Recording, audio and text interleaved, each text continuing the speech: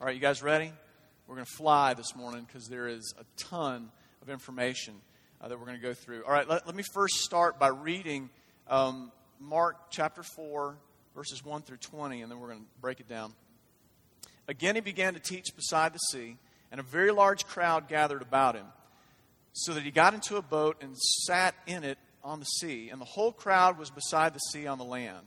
And he was teaching them many things in parables, and in his teaching he said to them, "Listen, behold, a sower went out to sow. And as he sowed, some seed fell along the path, and the birds came and devoured it. Other seed fell on rocky ground, where it did not have much soil, and immediately it sprang up, since it had no depth of soil. And when the sun rose, it was scorched, and since it had no root, it withered away. Other seed fell among thorns, and the thorns grew up and choked it, and it yielded no grain. And other seeds fell into good soil and produced grain, growing up and increasing and yielding 30-fold, 60-fold, and 100-fold. And he said, He who has ears to hear, let him hear." And when he was alone, those around him with the 12 asked him about the parables. And he said to them, "To you it's been given the secret of the kingdom of God, but for those outside everything is in parables, so that they may indeed see but not perceive, and may indeed hear but not understand, lest they should turn and be forgiven." And he said to them, "Do you not understand this parable? How then will you understand all the parables? The sower sows the word. And these are the ones along the path where the word is sown. When they hear, Satan immediately comes and takes away the word that is sown in them. And these are the ones sown on rocky ground, the ones who, when they hear the word, immediately receive it with joy. And they have no root in themselves, but endure for a while. Then when tribulation or persecution arises on account of the word, immediately they fall away. And others are the ones sown among thorns. They are those who hear the word, but the cares of the world and the deceitfulness of riches and the desires for other things enter in and choke the word, and it proves unfruitful. But those that were sown on the good soil are the ones who hear the word and accept it and bear fruit 30-fold, 60-fold, and 100-fold. All right, long scripture, and I'll go ahead and tell you, this is going to be a longer sermon than normal, and so we'll go a little bit longer than what your normal pace is. I thought about breaking it down into two different sermons, but we're gonna just go ahead and plow in and plow through to where you have just the entire context and application today. So let's jump in there at the beginning.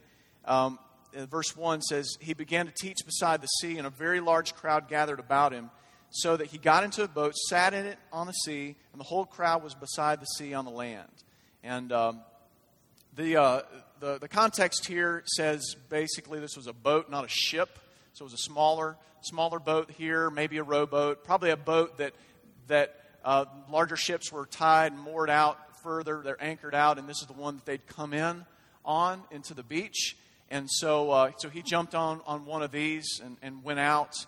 I think it's interesting. There's the details, right? Even that right there, of that it was a boat, not a ship, and some of the things just that you find in the original language, I think point again to why the book of Mark was the eyewitness of Peter.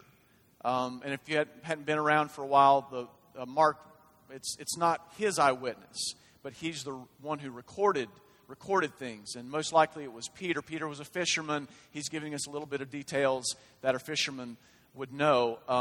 But before, in some other stories, the boat was a way he escaped. Now this boat is going to become a pulpit. And so he gets out on this boat. We're not sure how far out he went. Probably not very far.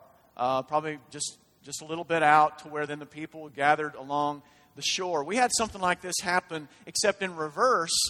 Just a few weeks ago, we had a youth lake retreat for about 3 days, and it was phenomenal. Yeah, represent. I see you back there. It was a fantastic time that we had there. And Jeremy Rose, one of the pastors that we've helped and supported in Nashville, Tennessee, he came down with his family, and he was the one who did the teaching and the leading that week, as well as other Sojourn leaders. And he did the flip of this right on the boat dock. He stood on the boat dock and had all the kids jump in the water. And they had to tread water for 45... No, they didn't. They had their jackets on or floating in floaties and rafts and while he preached to them. And I don't know if you've been in a pool or in a lake, and somebody's on the other side of the pool. Well, if you're standing up, maybe on the top of the pool, and you're just kind of yelling across there, the waves, the sound waves they'll travel across the water. It's even better if you're treading water. Maybe you're a few feet out from somebody, and you're just about at the neck here, and you're talking to somebody. It's even better. It just bounces and gets to their ears. And that's Jesus has done this. There's some other times that he's been in a place where acoustically it was perfect for him to preach to many people, sometimes tens, hundreds, even thousands at a time. And so maybe that helps you out a little bit with some of the thoughts of, like, how did he preach to thousands of people at certain times? And that's part of it, is he was smart with the acoustics. Verse 2 says, he was teaching them many things in parables, and in his teaching he said to them, listen. All right, turn to the person next to you and say, listen. All right, he was being emphatic in saying this. He was saying, you need to listen to what is next. Now, obviously, if you say something to somebody, or if you're standing up here and teaching, you intend for the person to hear what you have to say. But normally, when a person says, now listen to what I have to say next, or pay attention, or hang with me, things like that you'll hear me say, is there's something that I want you to catch right there. He is pointing out there's something big, very big, that they need to catch in what he's going to say next. And so I say to you guys, listen. Listen to what God has to say next. Behold, the sower went out to sow. As he sowed, some seed fell among the path. The birds came and devoured it. Other seed fell on rocky ground where it did not have much soil. Immediately it sprang up, since it had no depth of soil. When the sun rose, it was scorched, and since it had no root, it withered away. Other seed fell among thorns, and the thorns grew up, choked it, and yielded no grain. And other seeds fell into good soil and produced grain, growing up and increasing and yielding 30-fold and 60-fold and 100-fold. And he said, he who has ears to hear, let him hear.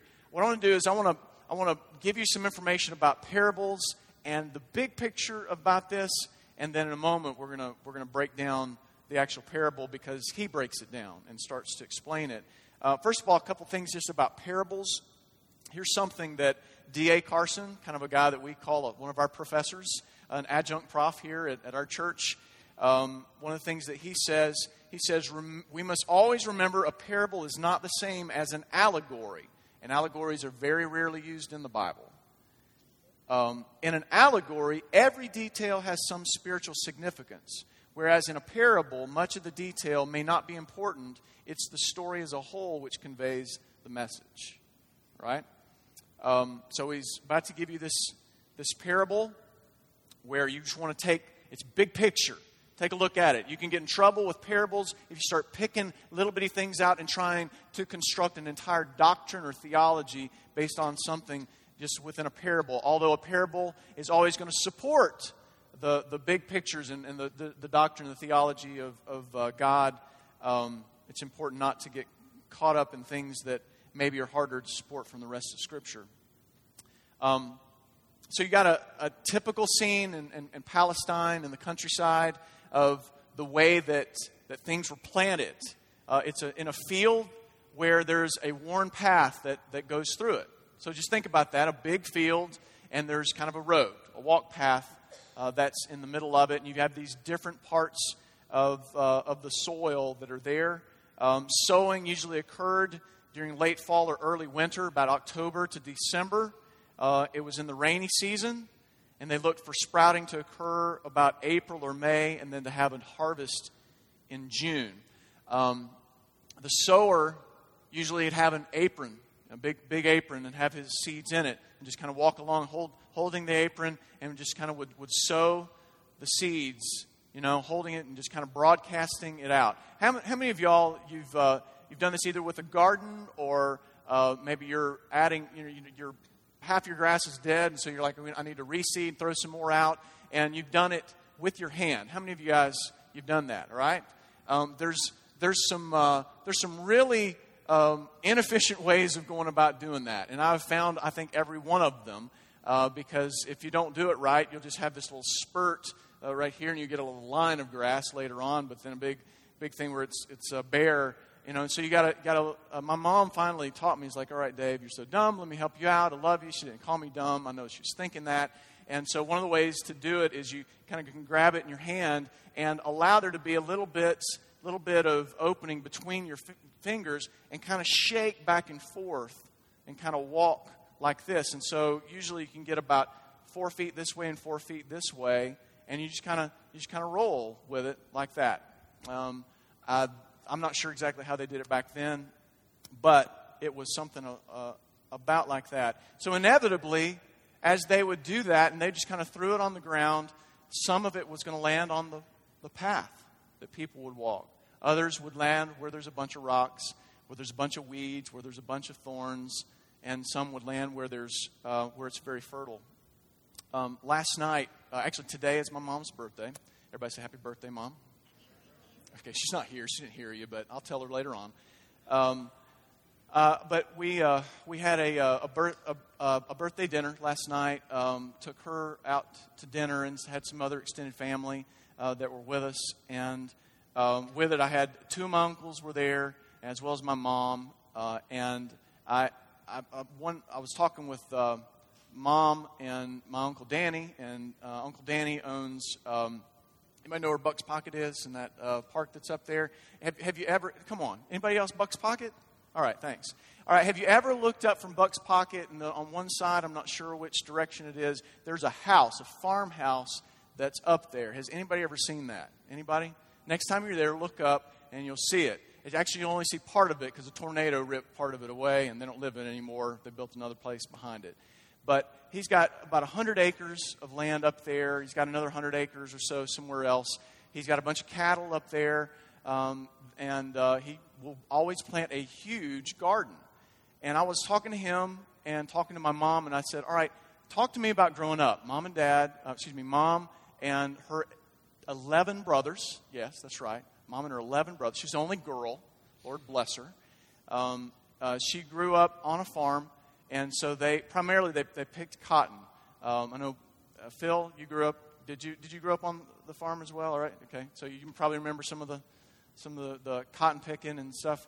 And so she told me since I was a kid, but I was like, tell me a little bit more about what took place. And they gave me a bunch of different stories, too many for me to be able to fit in today. But I know Mom, she talked about how the cotton in the different fields, if it was a rise, kind of a hill in the area, that it would not grow as tall and it would not grow as bountiful because the water would run off of that, so it didn't have access to as much water, and the nutrients would also wash down as well. The lower parts flip that, and she called it something. And I'm going to have to find out what it was, but it was just this great little country word that she called it, because she said the cotton would grow over their heads in the little valley areas, in the dips, because the water, the nutrients would all go to that. And so y'all have seen this. I mean, you've been in places where you can see, all right, that's obviously that tree or that part of the orchard or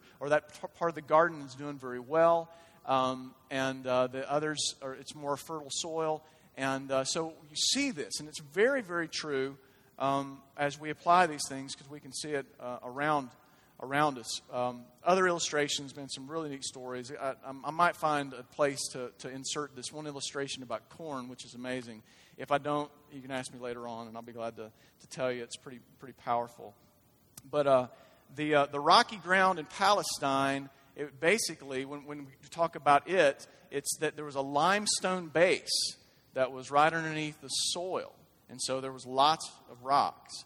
The thorns that are talked about in here, Palestinian weeds like these thorns can grow up to 6 feet tall, and they have major root systems. And that's important because they grow up and they're healthy. Unfortunately, they're very, very tall and strong themselves, but it's the root system. The root system is what's key and how it chokes other things out. Jesus said in here, he said, let those who have ears to hear, let him hear. you need to know this, that as we get to some of the difficult portion, which we're about to jump into, that means, Jesus is saying that some people don't have ears to hear. Some people are deaf. And then he's also saying there are people that do have ears to hear. And so part of the question is, how does a person get to where they can hear? Or why does a person not hear? The big point in this that we're going to see is God is sovereign, and He is the one behind all aha moments about Himself. And we'll go a little bit deeper in that in a minute. But He's saying, if you can hear, listen up. If you can hear. This whole story is an illustration. He's illustrating how people actually hear the voice of God and they end up responding. And it's interesting because it's a double play, because in it, He's actually giving the Word of God, and there's some that will believe and some that will not. Just like even in here or listening to this in the future on a podcast, there's some that, man, they're just like, you eat it up. So there's like, all right, I believe that, but I've got difficulties. And others are like, that's a bunch of crap. I don't believe that at all. I'm here because my friend invited me or whatever, but I don't believe the Bible. I don't believe this Jesus stuff. So he illustrated that even in what he was doing. So let's jump into this difficult section here. When he was alone, those around him with the 12 asked him about the parables. And he said to them, to you has been given the secret and the kingdom of God, but for those outside everything is in parables, so that they may indeed see but not perceive, and may indeed hear but not understand, lest they should turn and be forgiven. He's actually quoting from Isaiah in this. And this is a very, very difficult part of Scripture where you have Jesus Himself saying that there are certain things hidden so that people would not repent. And that's difficult, you guys. It's hard to wrestle with that, because that sounds like judgment. And I would propose to you that is what it is. Because judgment that takes place after, but also judgment that takes place even right here on earth is something that comes from God. And it's something that if you believe in this sweet fairy God, that He's behind everything of your smallest to your biggest desires. And if you just rub the lamp hard enough, He's going to give you what you think. That's not the God of the Bible. This is a God that should be feared if you're on the wrong side of it. If you're a child of His, He's someone to be revered. But no, you do not control God. We'll come back to that in just a little while. He is a God who is sovereign over the understanding of Himself. It's a hard truth, but the clear reality is that God can only be revealed by God, the real God, the actual God. We all have our own thoughts, especially before surrender to Christ, and even afterward. When you're a Christian, we wrestle with things of logic and reason. Well, if I did it, I'd do it this way or this way. We wrestle with these things. But it's only when God shows up and He opens our eyes and opens our ears and frees us to actually respond to Him and reveals Himself to us that we actually see the real God. Otherwise, it's the God that we paint. And you know what He looks like? He looks like you. He looks like your logic and your reason. And Christians, we must fight this and recognize when you butt up against a truth, when you butt up against something like, why would God ordain that? Why would He allow that? Why did He do this? That you need to know that if God does everything that you think He should do, He is not God. You are. You need to wrestle with that. You need to, I believe, reach the same conclusion that understanding God is kind of like a turtle on a fence post. If you're walking along, you see a turtle on a fence post, you know that he didn't get there by himself. Understanding who God really is the same way. Only God Himself is going to really do it. And in verse 11 it says, it has been given, it's been granted to you. It's a gift when God reveals Himself to you. When He gives you the ears to hear, that's a gift. And I would say if any of you're an unbeliever, You're one that you've never surrendered, but you reach a place today or in the near future or in the long future that's ahead of you. You come to a place you're like, I'm listening to things differently. I'm seeing things a little bit differently. God has done a change in your heart. And you need to thank Him for that, and you need to respond. He's giving you the ears to hear. Listen to Him and respond to Him. Now, we're going to come back again to some of this in a little while. Verse 13, let's press forward. He said to them, do you not understand this parable? How then will you understand all the parables? And I mentioned already, it's just interesting again that as Jesus was speaking, He is actually sowing. He's sowing seeds as He's talking. And there's hearers that are there, and those that are responding, and those that are not responding. And that in and of itself kind of backs up the whole point of understanding must come from God. Because if there was ever a great preacher or a greatest preacher, certainly it would be Jesus, God the Son. If there's anybody that's going to get the maximum ratio of people that convert, certainly it'd be Jesus. So was Jesus a failure as a preacher? Why didn't some respond? It's because God was the one that brought understanding to some. So again, if you're on the side of the fence where you have surrendered to Jesus Christ, I would challenge you today. If you never said, God, I give you credit for my salvation. I give you credit for my understanding and for my hearing. Today you need to do that. Because if you haven't, then in some sort of a way, you basically have said, well, it was up to me and I'm the one. I'm the one and I did it. I chose God.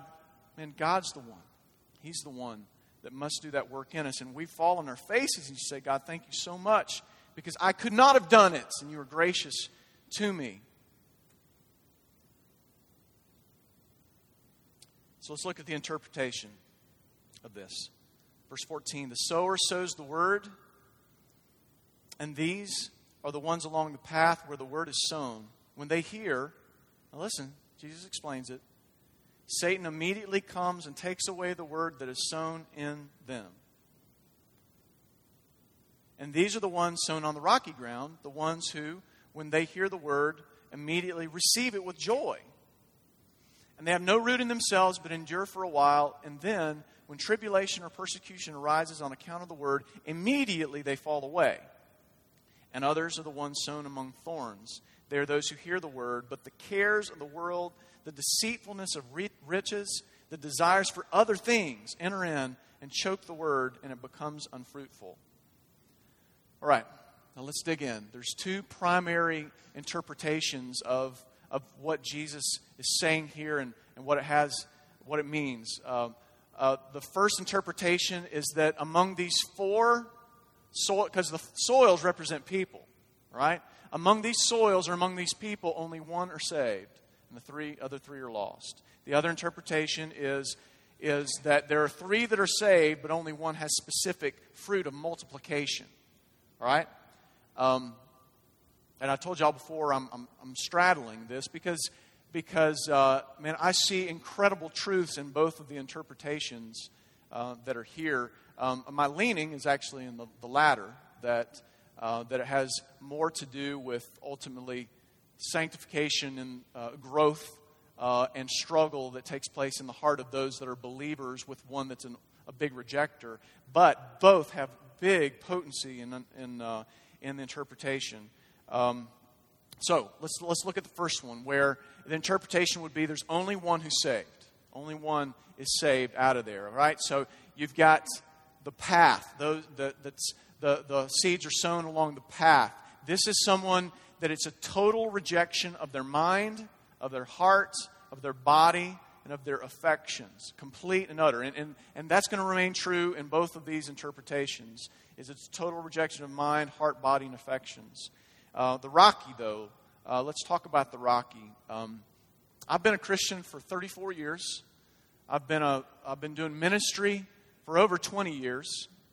Lots of time, or even vocationally. I've been a pastor for 13 years. And one of the saddest things in the Christian life, and those of y'all who've been Christian for decades, you've seen this, is those that respond to the message of Jesus Christ. They get excited, they spring up, but they don't last. And you just wonder what's going on. And some men, some women, some students, they're incredibly sharp. They may be influential people in your school, in your workplace, in your neighborhood, in your city. It may be a famous person that you hear that they've converted, that they've become a Christian. And you put your credibility on the line for them. And you're just, man, wow. It's okay, now that person is saved, man, the city's going to change. The whole world. It's done. That's the tipping point, was that one person. This happened to me in the youth group that I grew up in. Growing up, happens in churches too. After a big camp, a big retreat, or God just does a big movement within a church, within a youth group, a big evangelistic event, that someone or someones, they pop up. They spring up fast. There's enthusiasm. There's charisma that's there. Maybe they have a magnetic personality, or maybe they have influence among others that are around them. Maybe it is that they may not be all that magnetic in their personality, but their story is so compelling. And they get a platform for their story or for who they are. And after a while, they're gone. They pop up. And then they're MIA, missing in action. It's so disappointing. Now, guys, we're not to be cynical. This is something that happens, but we need to be prudent in knowing that these kind of things happen. And so, what do you do? What do you do when something happens like that? And I'm encapsulating in just about 2 or 3 minutes of description, but it lasts weeks or months and all that, and you've invested in relationships, and all of a sudden it's like, it's this divorce that takes place, and you feel betrayed, and what do I do now? What do we do with that? And what we can do many times is we start putting up the walls. It's like we don't trust. And maybe you see somebody with a compelling story, or somebody that they're just thrilled. Maybe someone who's a brand new Christian. They've just gotten baptized, or at least, that's what it looks like the story is. And we can become cynical. We can stand back and just say, well, all right, when you're around about 6 months or a year, then I'll engage, and I'll get to know you then. But until then, man, forget about it. I'm not investing in you. I've been burned. That is not the way to respond. We're to take the risk. We're to engage and to love people. And I'd even say give people opportunities to tell their stories. Give people the opportunity to fail, because we all fail. And so, do you do a lot of things differently with these kind of people? No. The main thing, though, is you don't disengage. Rather, you engage. And you go ahead, because you are going to be disappointed in life. But Jesus brings grace to be able to walk through it. And I'd just say this: don't pressure people with too much responsibility or leadership until they've walked out some seasons of the good, bad, and the ugly.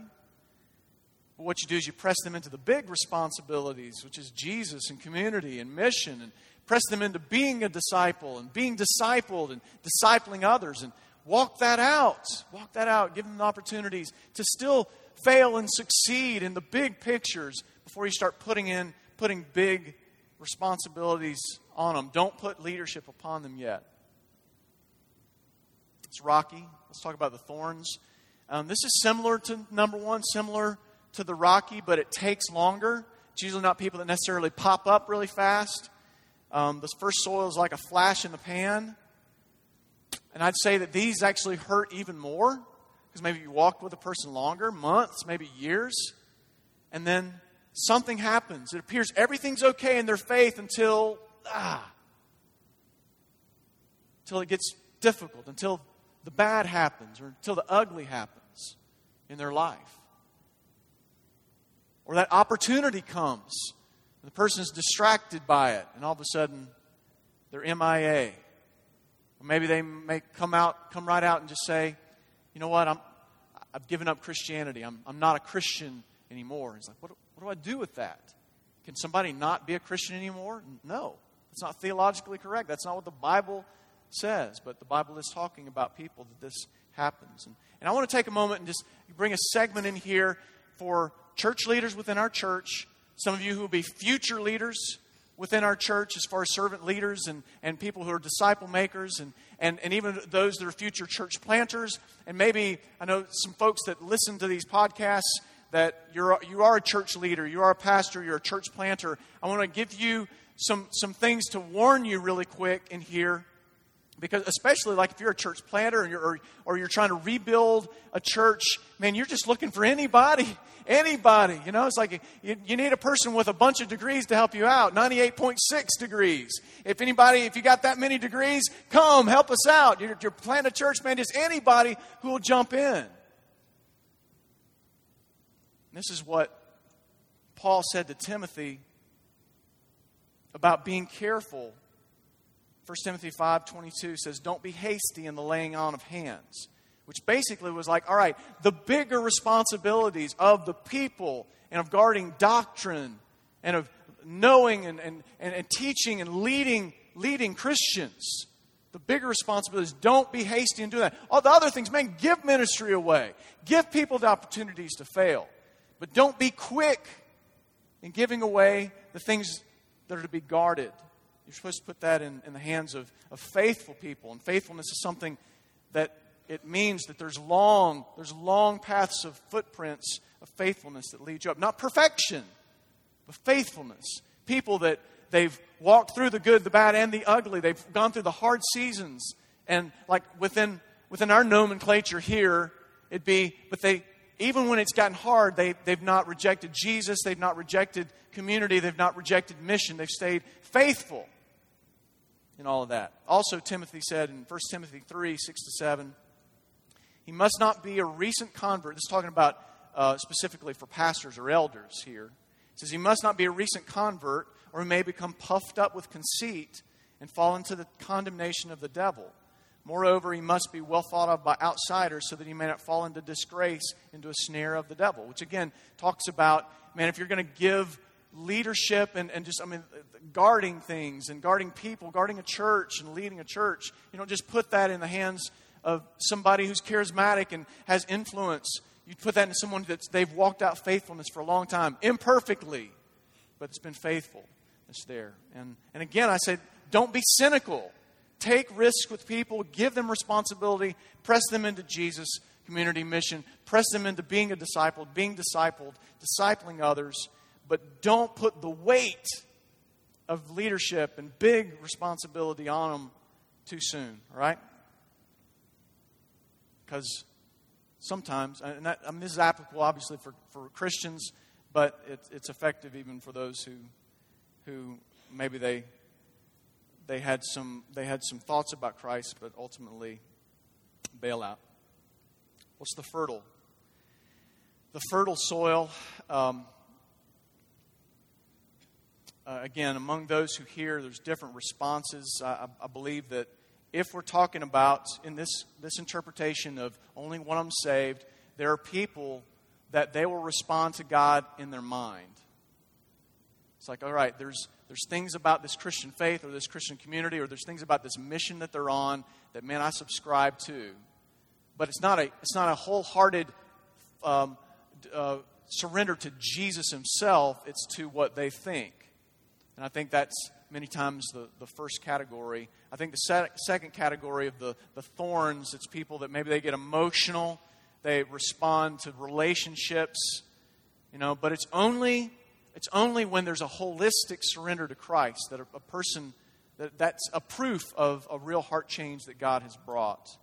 I believe this talks about what's known doctrinally as the perseverance of the saints. That ultimately, the people that Christians, and this is biblical, the Christians who God changes their hearts, there is a change of heart to where you look at the long term and God does a work within him that he finishes, he completes, that there's not going to be an ultimate abandonment of God in their life long term. They will persevere through it all. Their faith may waver. You might even think that or say that you've kind of thrown in the towel, but that doesn't last. The doubts don't remain. But faith ultimately is what keeps us. You guys with me? It's a fruit that remains, including the fruit of their love for Jesus Christ. Now be careful. I mean, don't try to say, well, man, I had a horrible week last week and wasn't very faithful. Maybe I'm not a Christian. That's not what I'm talking about. We all have our doubts. We all have our struggles. We all throw the towel in a little bit or a lot at times. But those don't remain in those that God changes the hearts. He perseveres us. It's His salvation. He begins it. He keeps it. And He finishes it. Everyone struggles, the thorns and the rocks, but Jesus will ultimately save us. All right? So that's the one's only saved. Now let's talk about this interpretation that there are three that's saved, but only one that has specific fruit of multiplication. Those that are on the path, and I'm gonna give you some isms as I break this down, and some of our isms that you've heard, some are isms you've never heard because I made them up. This first one, and those that are along the path, I'm going to call that Davidism. And so you can get your name and write ism at the end of it. And basically that's just saying, I don't need anything but myself. I'm okay. Thank you very much. Like you guys, you Christians, and the things that you do. But man, I'm okay. I don't need Jesus. All right? That's people who are on the path.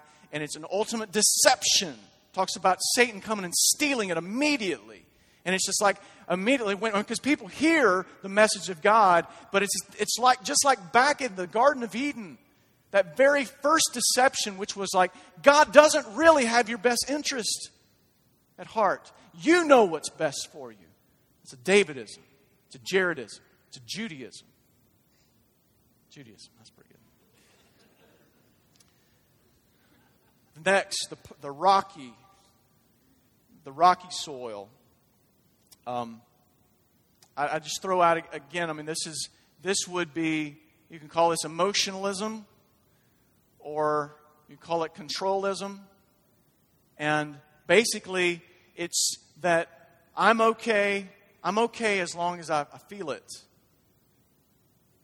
Or controlism, if I can see it, if I can understand it, if I can control it, then I'm okay. Right? So, but the rocky path is just like, all right, I mean, many times, I mean, when you're just learning, a lot of young Christians, man, they'll sprout fast. There's so much enthusiasm for God. They spring up quickly, but there's no roots yet because their roots are planted within themselves. That's what the Scripture is actually saying in here, is they die off because there's no root, because it's within them. And that's how we are when we first get saved. It's like, well, man, let's go, let's roll. And it's not until those roots start getting deep. This year when we planted tomatoes, we did it differently than I've ever done it before. I don't know if it was my brother or my mom that told me, but they gave us some that were already growing, right? So maybe I think they're about maybe a foot tall. And whoever it was that said it, they said, look, if you just plant it in, just a few inches to where you have most of that coming out of the ground, then what will happen is it will grow fast, it will grow tall fast, but it's not going to produce the same kind of fruit that it will unless you do what I'm going to tell you next. And this seemed like it was counterintuitive, but what they said was cut off most of the branches that are there. Dig that thing about to where there's just a little bit coming out of the top. Put fertilizer stuff at the bottom like you would normally, and it's going to grow slowly. And others that plant it just a little bit in the ground, you're going to be envious because their tomatoes are going to grow faster, and they're going to see some fruit faster on their vine or on their plants. But if you'll be patient, what you're going to find is all that's under the ground is going to develop root systems that go out, and it's going to pull more nutrients in, and it's going to produce way more tomatoes, and it's going to taste better because the roots are deeper. We've got to have deep roots. And the shallow roots, just think of it this way, is I got it. I mean, it's my strength and my control. But we have to say, all right, God, that's a bad root system. And it will fail quickly. And it takes time. It takes time the other way to just say, all right, God, I want to trust you, and I want to grow deeply in you.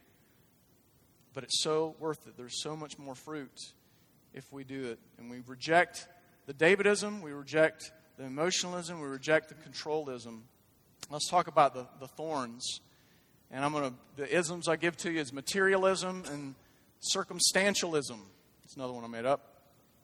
Materialism, basically, I'm okay if I have my trophies of success, got the right spouse, girlfriend, fiance, got the right job, got the right education, I'm in the right tribe of people, I got the right car, house, or live in the right neighborhood. I mean, the list goes on, right? I mean, you got your stuff in there that you struggle with. Just put it in the blank of this is what I kind of struggle with. If I have these things or this kind of influence, I know that I'm okay.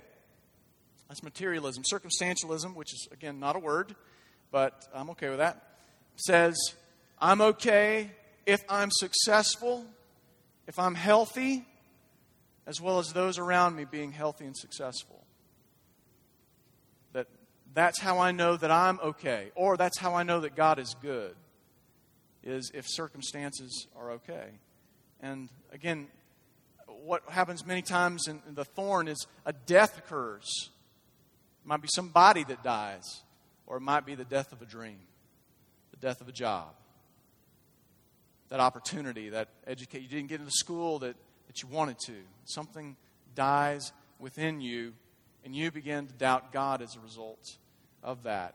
Many times people get sick. You get sick. Somebody else gets sick. Or relationally, betrayal occurs. Somebody lets you down. And you're like, something's wrong with me or wrong with God because these things are happening. Circumstantialism. But the reality is that with this human condition that we're in, there's opportunities God gives us that when things fail around us, that we point ourselves back to the anchor, which is Jesus, who says, even though the world's broken, I love you. I love you. The fertile soil, basically, if you compare these things, contrast them, it's where we're at a place in our life that we just say, God, my life is not about me. My life is not about my circumstances. It's about the seed, the Word of God. It's about the sower, Jesus Christ, and it's about the harvest of others. To where we don't let materialism rule over us. When it happens, we identify it and we confess it and repent it. You know, if you're in here and just like, oh crap, man, I'm a materialist, I'm a circumstantialist, or I'm a Davidist. You know, it's where I am right now. I'm a failure. No, put that out of your mind. Confess it before the Lord and repent and believe the gospel. And I'd say confess it among one another. I mean, 1 John says that we bring things into light and that with one another and that God heals us. So don't let it just be in the darkness. Don't even let it just be between you and God. But these things, if you're in a place in your life where it's the thorns that are getting you, you know, these distractions in life, or you're just like, if I could just do this, if I could just do this, if I could just have this, if I could just attain this. Man, confess that to some people around you. Just say, you know what, man, I'm struggling here. And then ask them to go before the Lord with you and pray. Surrender. Materialism. It's like, all right, man, there's nothing wrong with things themselves. God made a bunch of things in this universe. There's nothing wrong with having things. The problem is when things have you. So just say, all right, God, everything that I have or you want me to have, it's to be a tool for your glory, to bless my family, to bless other people. If you have an overabundance of things, it's either for you to save it for you for later, or to save for someone else for later, or it's for you to give away or to share right now.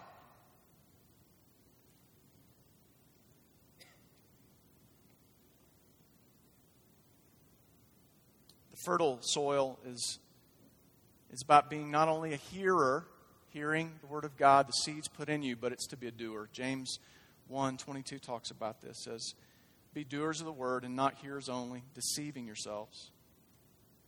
Man, I admit to you guys, man, I deceive myself. sometimes. We're a church and we're part of a group of people that, man, we really believe strongly in the Word of God and theology, and I do. We should. It's important, but man, I certainly don't want to be a bunch of people that we just study and we know all the theologies and doctrines and all that, but we don't have much compassion for one another or the city or the world that's around us. Man, who gives a crap, you know? We're to be not only hearers, but doers as well. And we're to be hearers. We are to drink in God and His Word. Those who are sown on good soil are the ones who hear the Word and accept it and bear fruit 30-fold, 60-fold, and 100-fold. Guys, what's interesting is that everything in this parable that was told up to that point was natural. I mean, you could identify it and all. But the people who are farmers, like if any farmers in here, or you studied agriculture, and you read that, it's like the yield was 30 or 60 or 100 times. You're like, no, wait a second. Because the normal would be like, I think they said 7 to 8 times would be a good yield of what you put in, enough for crops, enough to save to where you can plant the seeds again next year. But 30 times, 60 times, 100 times, that is supernatural. And just so you know, if it's not been clear yet, the harvest is not of good works or good theology. It's about people. It's about people who are lost coming into the family of God. That's what the harvest is. And so what we're to be is we're to be people that we're sowing the seeds. That we don't let the thorns stop us. We don't let the rocky ground stop us. We don't let the Davidism stop us. We confess, we repent. But even when we're struggling, we just keep saying, it's about Jesus. It's about Jesus. It's about Jesus. And we throw the seed. And what God's saying here is, I am going to bring a harvest. There will be. And even if we say, oh God, I'm so frustrated with me and my circumstances, God will just go boop, and around you, if He has to, He's going to bring the big harvest.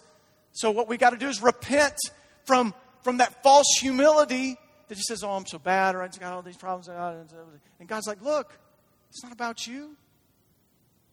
Don't plant seeds of David. Throw the seeds of me, and I will bring a harvest. We may not even see it, but God's going to bring a tremendous harvest.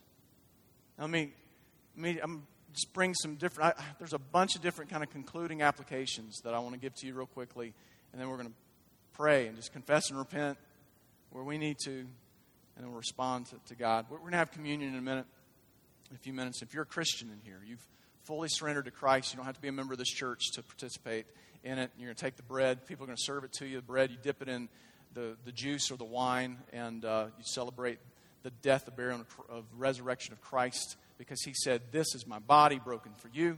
This is my blood that was poured out for you. Take it and eat it. Take and drink it. And we'll do that. We'll do that today and proclaim this great news that changes us.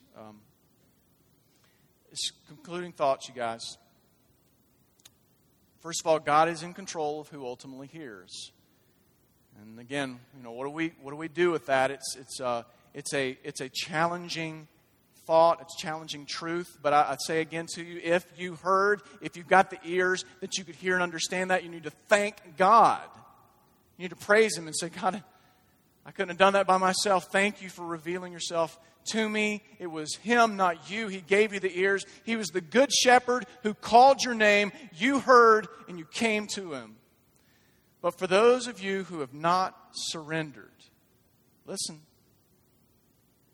If you have never surrendered to Christ, or you believe there's lots of different paths, or whatever it is, or you just kind of say, well, yeah, I like Jesus, but I just kind of add Him to the plate of the other things I believe, you need to have a healthy fear of God. You need to know that you're not in control. I've heard it said before from friends and family members. It's like, you know what? Yeah, someday it's like, I'm just busy kind of living my life and kind of sowing the wild oats, But someday I think I'll come to church, or I'll do that, the other. listen, you need to have some fear within you, because basically your worldview is, I'm in control. And Jesus, you can wait. That's not how it works. If you hear, you need to repent.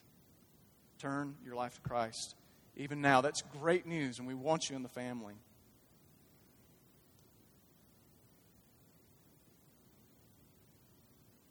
We are to sow. And know this, that some will. I mean, when you tell people about Christ, some will come, some won't. Some will make decisions, and some will hang with you for a while and then go missing in action.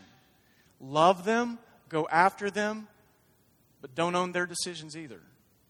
Their faith is not based upon you. Love them, go after them, but trust Jesus with it. The point in all this, though, is not that some will not come. Listen, please. The point in the story is not that some will not come. It's that many will. There's going to be many. A huge harvest. Many will come. None of us deserve it, but many will come. If you're a new believer in here, you're very excited about, ready to chomp at the bit, or maybe you're a new church member here, you should not jump right into leadership. I've had guys who are older and been in faith for a long time, and they basically said, you know what, I'll become a member here if you go ahead and give me some responsibility or give me a leadership position. I'm like, man, we can't do that. That wouldn't be wise. Just love Jesus, love the community, love mission, engage. Walk it out. Walk it out and just be faithful, and God will take care of the rest. Practical illustration or practical application. There's many folks who don't have clean water in this world. We've worked through Living Water International before. You can travel and dig a well, or you can give money, and they're just getting clean water all over the place. You can work with Compassion International under the Burks.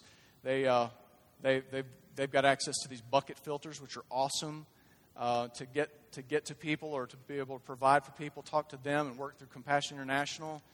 There's many people who go to bed hungry for the lack of food.